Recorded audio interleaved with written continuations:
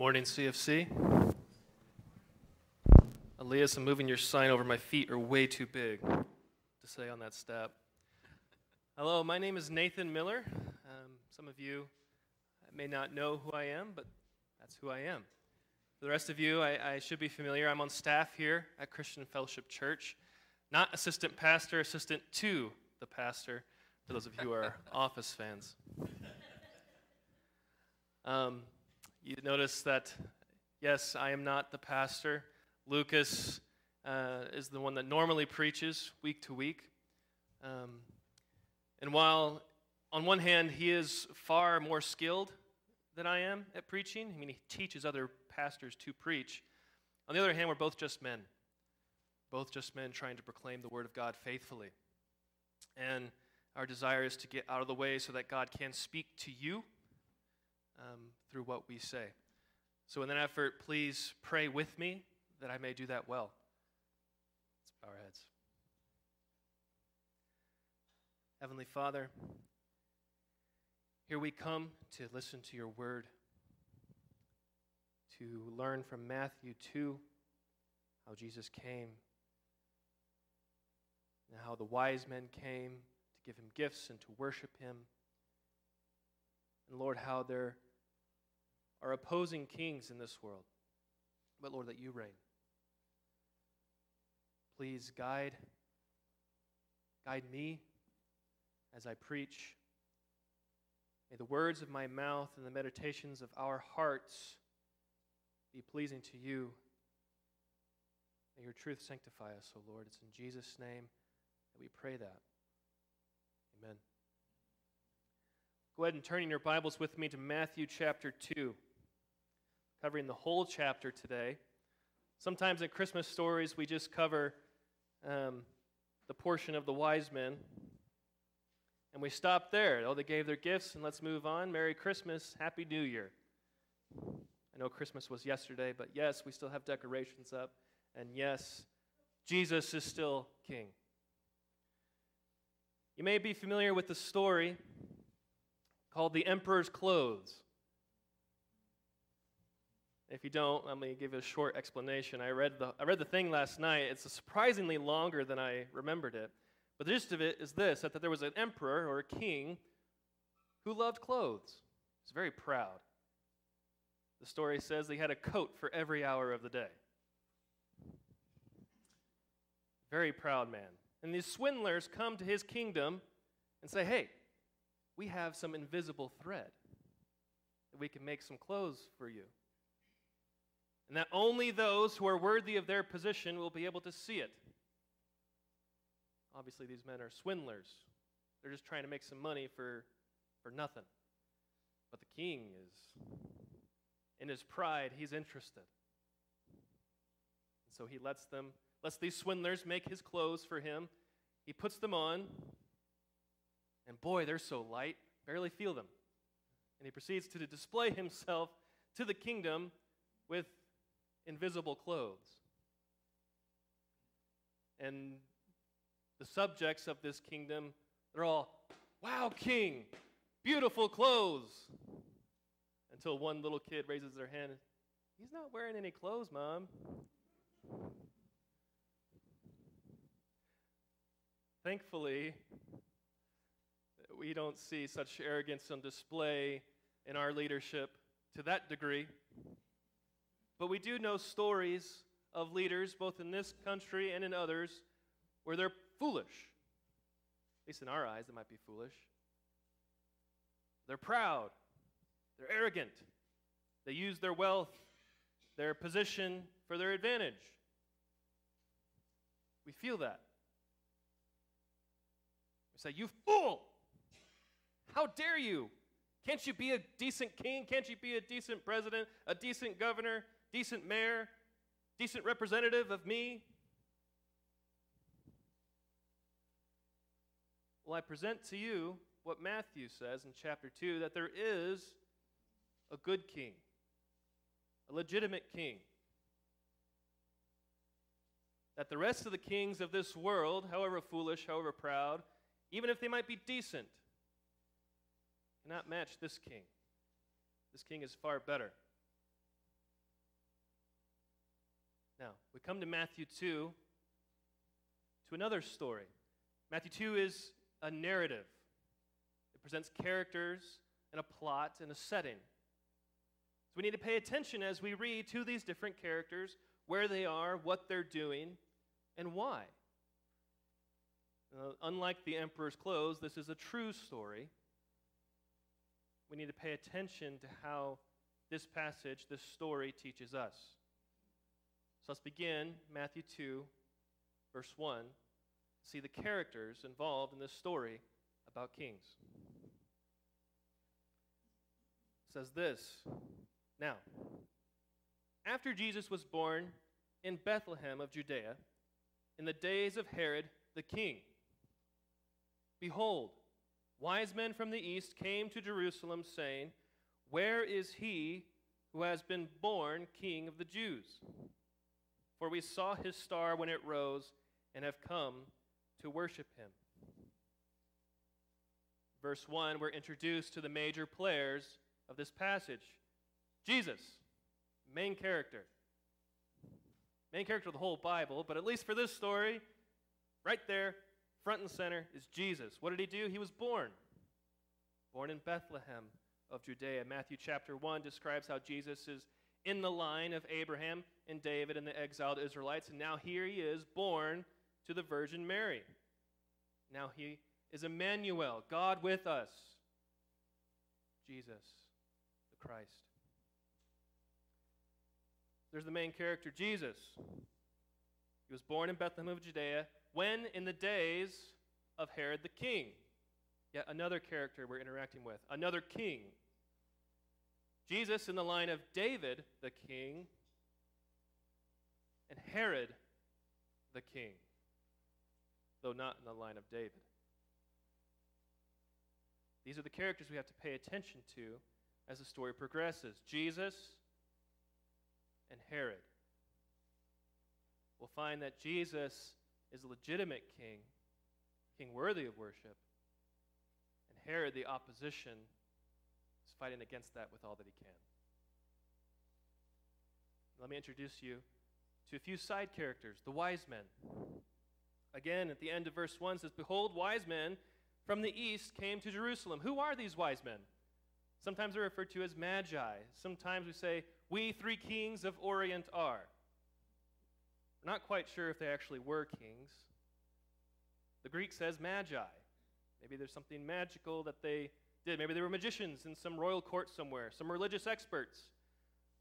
We aren't sure. They likely weren't kings. We know that there were probably more than three of them, despite what our nativities might say.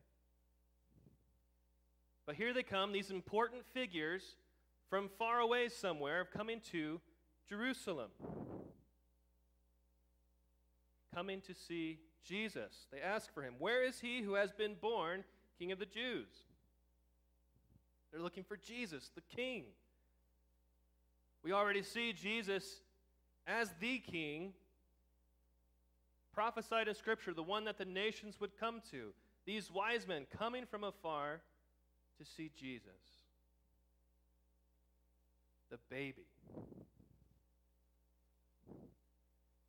Note, they did not say, where is he who will be king? It's not that they said, Jesus, who after he dies and is resurrected will be king, but he who has been born king. King of the Jews. Jesus at his birth is king. I read something the other day that said, many babies have become kings, but only one king has become a baby. That's Jesus. He was already king before his birth. I think sometimes we look at baby Jesus and say, oh, look what he'll become. Look what he's going to do someday. But he already is king. He already is king. And the wise men from afar knew that. We'll find that so did Herod. They ask him, where is he who's been born King of the Jews? They're looking for him. How do they know that even to look for him to begin with? How do they know where to come from and where to go? They say this, "For we saw his star when it rose and have come to worship him." What's the star? Again, like the wise men, there's some possible answers. Some people think the star is Halley's Comet. Some people think it's just a regular star in the sky. A supernatural star that God placed there temporarily for them to follow. Maybe an angel. In any of those options, we see God is the one directing these people toward the Son, Jesus Christ, to go and worship him. That is their intent. To worship the King. Jesus is the King. Not because of anything he has yet done, but because of who he is. He simply is King. Didn't need to be elected. Didn't need to be born of Joseph and Mary, who were already the king and queen. In fact, they were peasants. They were nobodies. But God chose them. That's the virgin that will conceive and bear a son, who will be called Emmanuel, who will be named Jesus, the King. They come to worship. So Jesus, the King, draws the nations in. The Father guides them, says, "Come, worship my Son. Worship the King." Now note they came to Jerusalem. Who are they asking this question to? Here's where the second character comes in, Herod. Verse 3. When Herod the king heard this, he was troubled, and all Jerusalem with him. Note Herod the king. King of what? Apparently the king of Jerusalem. Maybe he thought he was king of the Jews. Give you some historical context about Herod. Herod was an awful king. Absolutely horrid individual. He usurped the throne because he was buddies with Rome. Said, "Hey, come on, man, I'll support you. Look at these guys trying to become king. Make me king, and I'll obey everything you say, Rome. Just make me king." That's the kind of guy he was. And not only that, there's a legend that says Caesar Augustus said of Herod, "I would rather be his pig than his son." I'd rather be his pig than his son. Herod was known to murder his own family to protect his throne. And here he is hearing of the king of the Jews being born. He's like, wait, hold on. I'm troubled. He's agitated. It doesn't sit right with him. He's not motivated to worship. He's motivated to be troubled. Like, I need to do something about this. And not just him, but all Jerusalem with him. And I don't think it means every single citizen of Jerusalem is troubled, but that his court, his cronies, his supporters, those that follow Herod, they themselves are troubled with him because they like their position. They like their wealth. They like the support that they have. They're buddy-buddy with Herod. They're buddy-buddy with Rome. So how dare this king of the Jews come and try to take what's ours? So Herod's like, wait a minute, hold on. Where's this guy? Let me ask my people, my scribes. Verse 4, assembling all the chief priests and scribes of the people, he inquired of them where the Christ was to be born. They told him, in Bethlehem of Judea, for so it is written by the prophet. This is from Micah chapter 5. It says this, and you, O Bethlehem, in the land of Judah, are by no means least among the rulers of Judah. For from you shall come a ruler who will shepherd my people Israel. Herod, the priest and scribes, knew where this king of the Jews was going to be. They knew where the Christ was to be born. They knew that a king would rise who would actually shepherd the people, not lead them astray, not lead them to the wolves, but shepherd the people of Israel. Be a good king. Not a king that likes to buddy-buddy with the bad guys to get what he wants. They knew where he was, but they didn't bother to go and worship him. They didn't recognize Jesus' kingship. They didn't want to go worship him. We'll find that out clearly in the following verses. We see here Herod is conniving yet again. Verse 7, then Herod summoned the wise men secretly and ascertained from them what time the star had appeared. And he sent them to Bethlehem, saying, go and search diligently for the child, and when you have found him, bring me word, that I too may come and worship him. Herod, as I said, conniving yet again. He connived to get the throne. He's gathering these priests and scribes, trying to gather all of his information. Now he's bringing the wise men in secretly so as not to make himself look like a fool or like a liar or to upset the people. But he's gathering these wise men secretly, the wise men who have come to worship the king. He says, hey, why don't you tell me so I can go worship him too? Wink, wink. The wise men buy it initially. So, okay. Verse 9, after listening to the king, they went on their way.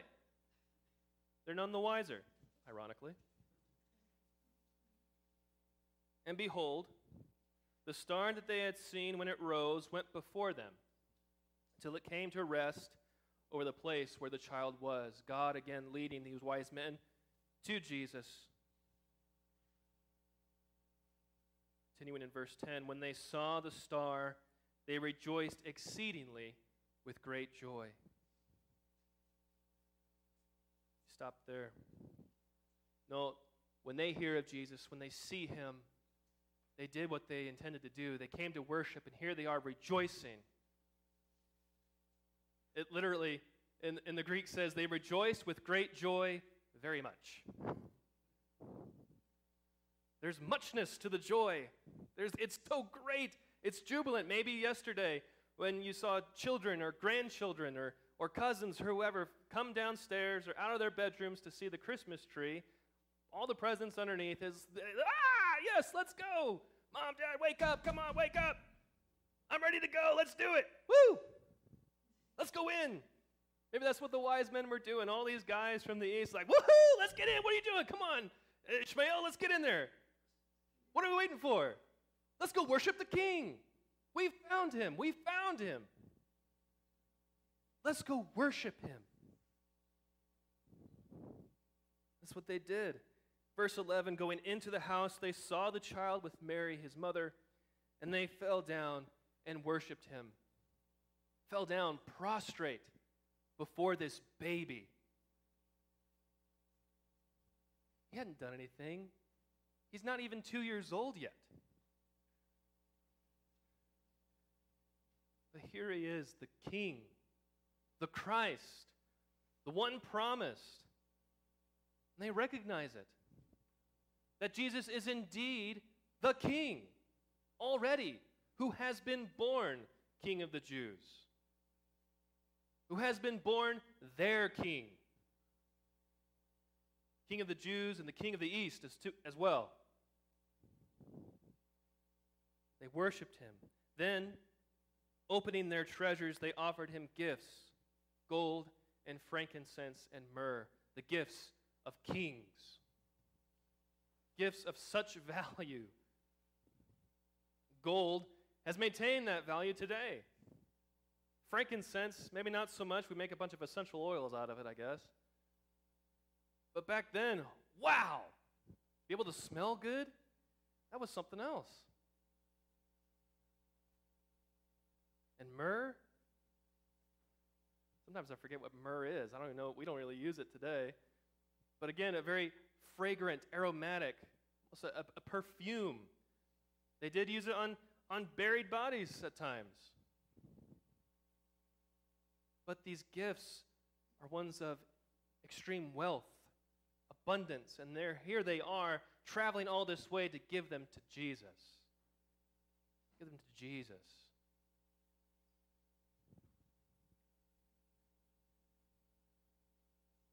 If only we recognize the kingship of Jesus as joyfully, as gratefully, as committedly as these wise men did. I think we do look at these pictures and nativity scenes, seeing baby Jesus, little plastic version of himself, says, oh, look how helpless. Again, what great things he'll do someday. We need to see him as king. King of the Jews at birth, King of the Jews at the cross, with a sign nailed over him. In Matthew 27, King of the Jews then, King of the Jews now. King of me, King of you, whether you realize it or not. Herod didn't want to confess that. The scribes and priests, they knew that the Christ was going to be born, but they didn't bother to go worship him, to give him gifts. He used secrecy and conniving to maintain their positions. I know we see leaders doing that today. All through history we've seen that. I think we do it ourselves too. We like to hide things up, put one face in public, even here at church, and another face at home. We like to hold on to our kingdoms, hold on to our thrones, my way or the highway. What I expect, I better get. I need to hold on to my gold. I need to hold on to my money. Hold on to my paycheck. It's mine. I earned it. But we need to give it to the king. King who is king, whether we recognize it or not. There's sometimes a call, an exhortation in churches. I've heard it growing up. It's been said here, I'm sure. It's a good one. But we need to remember. Now here's what the phrase is. It says, make Jesus your king today. I think it's a good statement. I'm sure I've said it, I'm sure. But we need to realize that Jesus is already your king. It's whether you'll fall before him. Or are you going to stand defiantly, shaking your hand, say, no. Will you side with Jesus or are you going to side with Herod?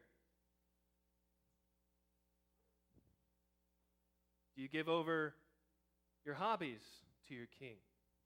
Use them for his glory? Or do they take up so much of your time you aren't willing to even come to church or serve or take care of your family? In your marriage, do you expect so much of your spouse that if they don't meet your demands, you get angry? Well, fine, I'm going to leave you then. I'm going to do what I want.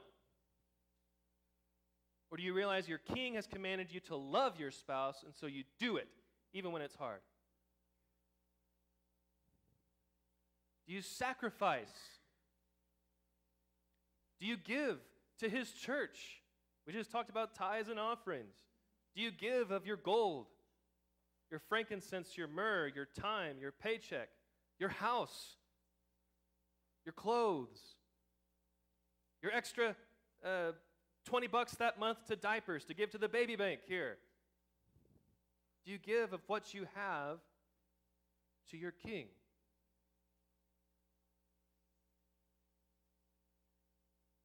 Now you may be wondering, wow, he's king already. I mean, he can just do what he wants. Indeed, God can do what he wants. But there's still motivation to willingly and joyfully serve him. The wise men did it. Why? Because our king is good. Our king is humble. The king himself sacrifices for his kingdom citizens, for his subjects. He loves his people.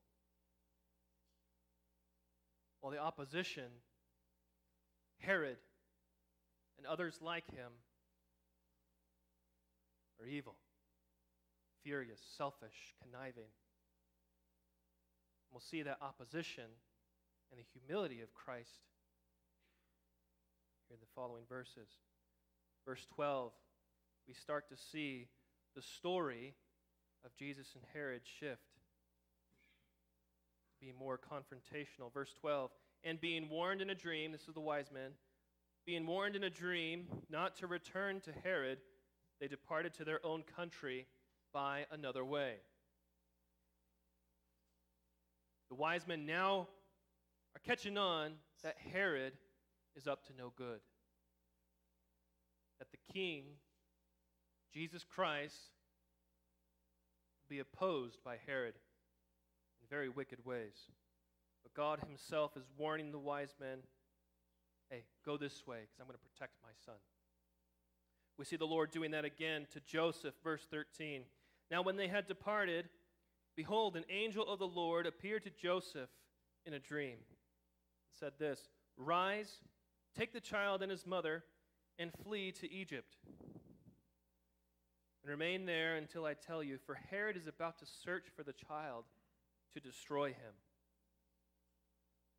There's his motive. That's why he wants to know where Christ is. He wants to kill him. This toddler, this baby, is a threat to his throne in his eyes.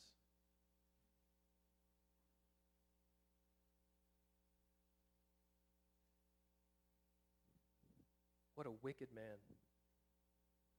Willing to kill his sons, his wife, and even the Christ. He knows he's the Christ. The scribes, the priests told him so from Scripture. Herod refuses to bend the knee. Verse 14, and he, Joseph, he rose. He obeyed what God said through the angel in his dream. Joseph rose and took the child and his mother by night and departed to Egypt and remained there until the death of Herod. This was to fulfill what the Lord had spoken by the prophet, out of Egypt I called my son. Maybe your Bible has a footnote that says this passage is from Hosea chapter 11, verse 1. If you go back and read that chapter, you'll realize that that passage is about God speaking to Israel. What you need to know about Matthew is sometimes when he uses these Old Testament passages, talks to them about being a prophecy or that Jesus fulfilled it, we need to remember what prophecy is. It's not always predictive. It's not like, I predict that it will rain tomorrow.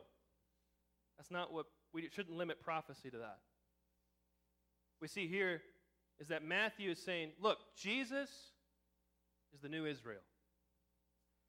He fulfills what Israel was supposed to be. And in Hosea chapter 11 shows that the Father, the Lord, loves Israel. He says, hey, look what I've done for you. I called you out of Egypt, my son, my child. I've loved you. I'm protecting you. I'm saving you.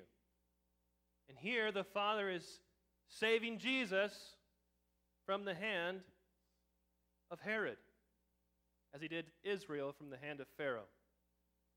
The difference this time is that Jesus is going to do what Israel could not. It's going to save God's people.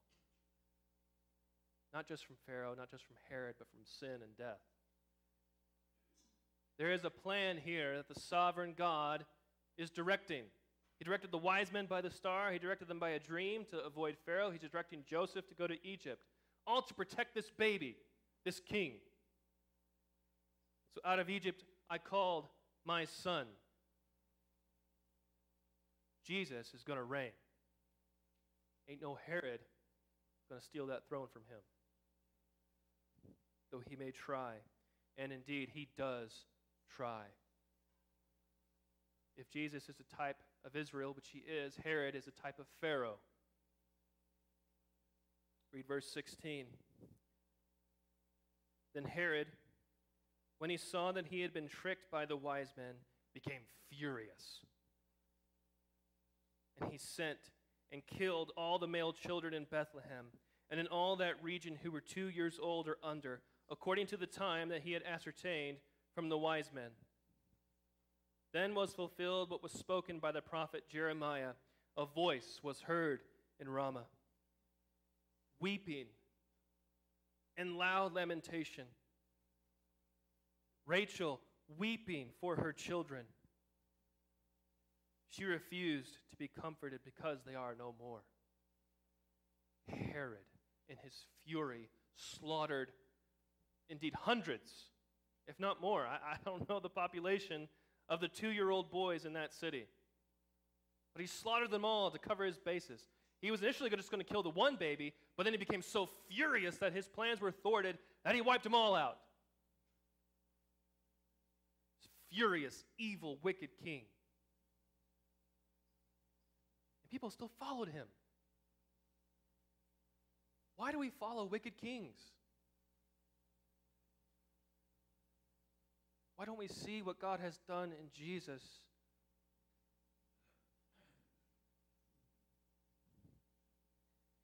So blinded by sin.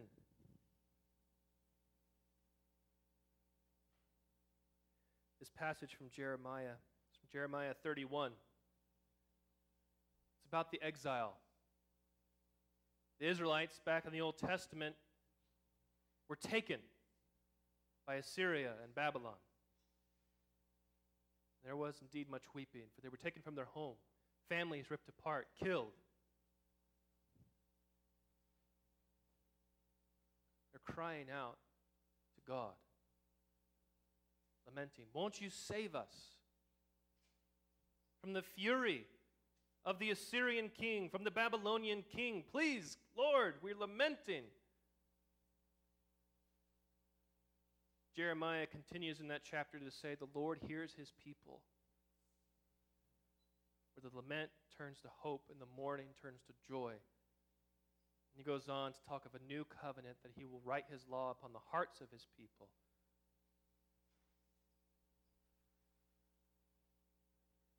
Here in Matthew 2, I think implicitly he's saying Jesus is the answer here.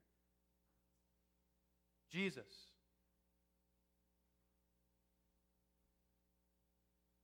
You'll notice, at least in these verses so far, from 13 to where we are, we see Jesus, then Herod, and now we're about to see a section on Jesus again. A back and forth comparison between these two kings.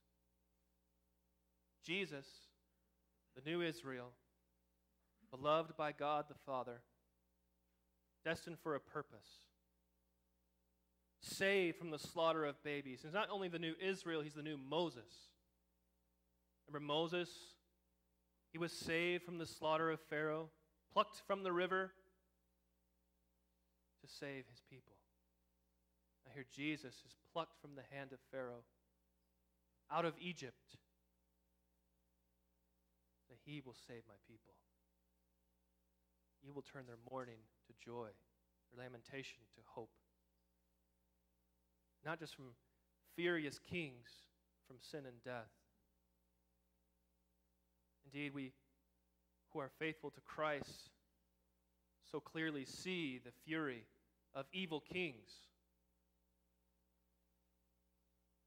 In some ways, we can share in the lament of verse 18. We see babies slaughtered today. Millions and millions of babies slaughtered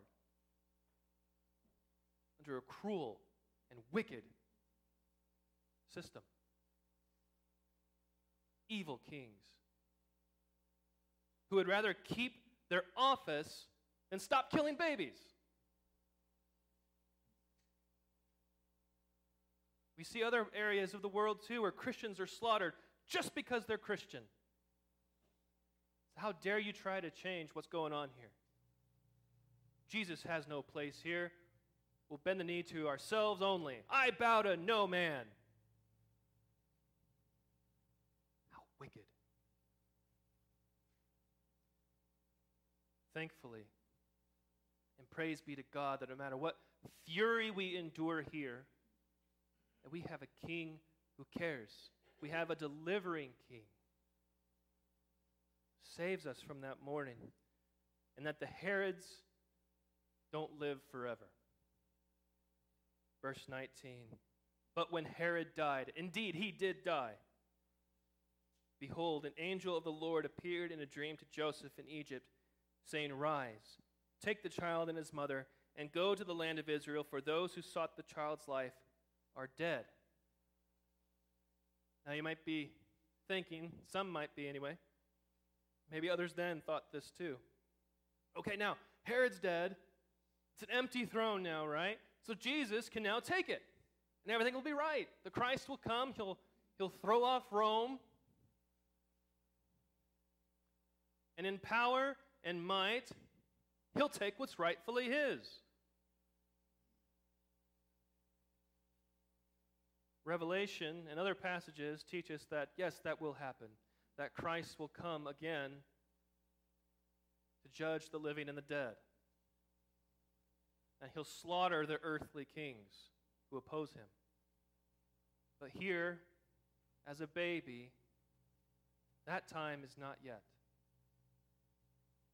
This king, who is king, is humble. And he does things the way his Father has directed. Verse 21, and he, Joseph, rose and took the child and his mother and went to the land of Israel. But when he heard that Archelaus was reigning over Judea in place of his father Herod, he was afraid to go there. And being warned in a dream, he withdrew to the district of Galilee. And he went and lived in a city called Nazareth, so that what was spoken by the prophets might be fulfilled, that he would be called a Nazarene. Herod's dead, but another wicked king has arisen. The cycle of evil seems to continue to go on and on. The fury of these kings.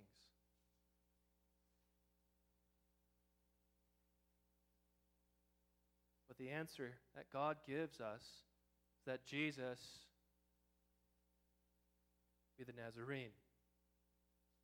Now, if you happen to get online and Google search Nazarene in the Old Testament, you're not going to find anything. You might find some words that sound similar.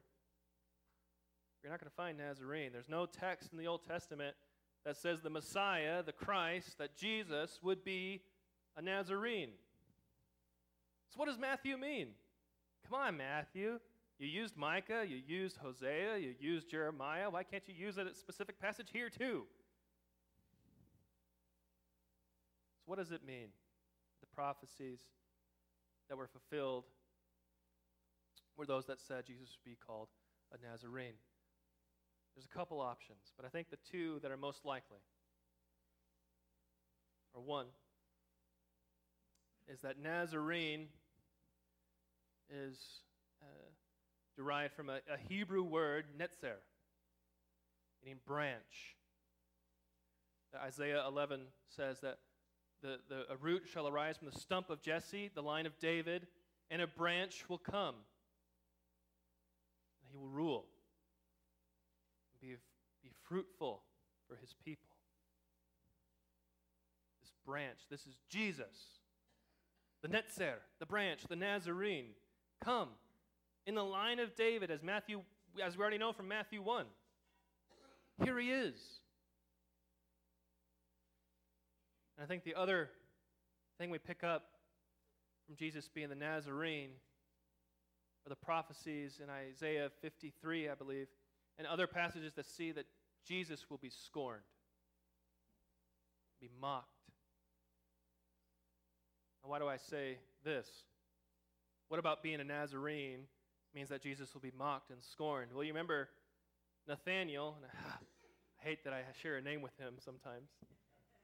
But he says, can anything good come out of Nazareth? That's a hint that, hey, people from Nazareth, Nazarenes, they're worth nothing. Can anything good come out of Nazareth? Can anything good come from there? Can any king come from there? God says, yes. My king. The one I've chosen. This is my son, the Father says. I have set him as king over my people. And unlike Herod, who connives and does wicked things to try to grasp onto his throne, this Jesus, who's already king, became a baby, became a Nazarene, scorned and mocked, became obedient to the point of death, even death on a cross, to save his people from their sins, to be a shepherd, to guide his people back. You may or may not know that followers of Jesus gained a quick reputation. Indeed, even the term Christian comes from that time, early on. It became known as little Christ, the followers of Christ. Followers of Christ of Nazareth. They shared that name with Jesus. They shared that name with their king. Like soldiers who wear the country's flag on their arm, they bore the name Christian. And at once, it's a symbol of pride. Like Netzer, right? Jesus is the king from David. Whoa, he's the Netzer, he's the branch of David's line? Wow. He's also the Nazarene. Christians? Wow, I follow Christ?